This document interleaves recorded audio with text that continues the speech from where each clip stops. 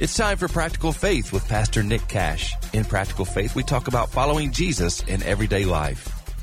In previous episodes of Practical Faith, I've highlighted 7 essential scriptures related to failure and falling into God's loving restorative grace. In today's edition, I'd like to continue discussing the concept of falling forward by focusing in on one of the Bible's most amazing stories of redemption.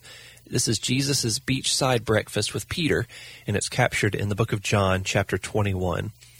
In the days following Jesus' death, Peter has returned to his old life as a fisherman on the Sea of Galilee. This is the same Peter who had abandoned the fishing business 3 years prior to follow Jesus. And even among Jesus' 12 disciples, Peter was one of Jesus' 3 closest friends. This is the very same Peter of whom Jesus had declared, "On this rock I will build my church," less than 1 week before this episode in John 21.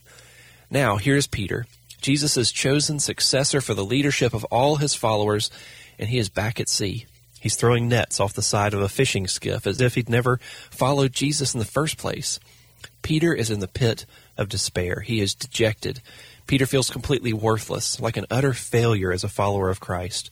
Just a couple of days before this, Peter had repeatedly and emphatically denied in public that he ever knew or ever had anything to do with Jesus.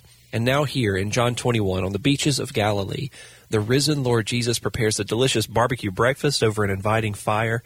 The hospitality, the preparation, the service of this meal, they all communicate Jesus' warmth, his welcome, and the intimacy for his guest. From his fishing boat, Peter immediately recognizes that this is Jesus. He leaps out of the boat to swim back to the shore. Reunited on the beach for the first time since Peter's denial of Jesus in the courtyard on late Thursday night, Jesus lovingly affirms and restores Peter. In restoring Peter, Jesus teaches us not to turn back to our old sinful life for comfort and value after we fail. Instead, he says, turn to me for comfort and restoration. Love me with your actions towards others. Continue to do what I've called you to do.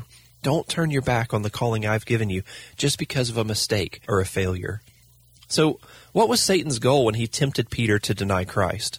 Was it just to make Peter feel really bad? Was it just to make Jesus feel really bad that his best friend had disowned him? Or was Satan's real aim to try and make Peter give up on all this fisher of men stuff and return to a life of fishing for fish? Wasn't Satan's real aim about derailing Peter from his God-given calling? And in so doing, he would have killed the growth of the church in its infancy? What would have happened to Christianity if Peter had really quit fishing for men? If he had just allowed this failure to totally defeat him and return him permanently to his old life at sea? Don't let your failures throw you off course. Don't play into the enemy's hands when you fall. When runners compete in a race, if they fall, they don't have to get up and go all the way back to the starting line. Instead, they get right back up where they fell, and they continue moving forward in the race marked out before them. This has been Practical Faith with Pastor Nick Cash. Find many free resources for following Jesus in everyday life online at liketreesplanted.com.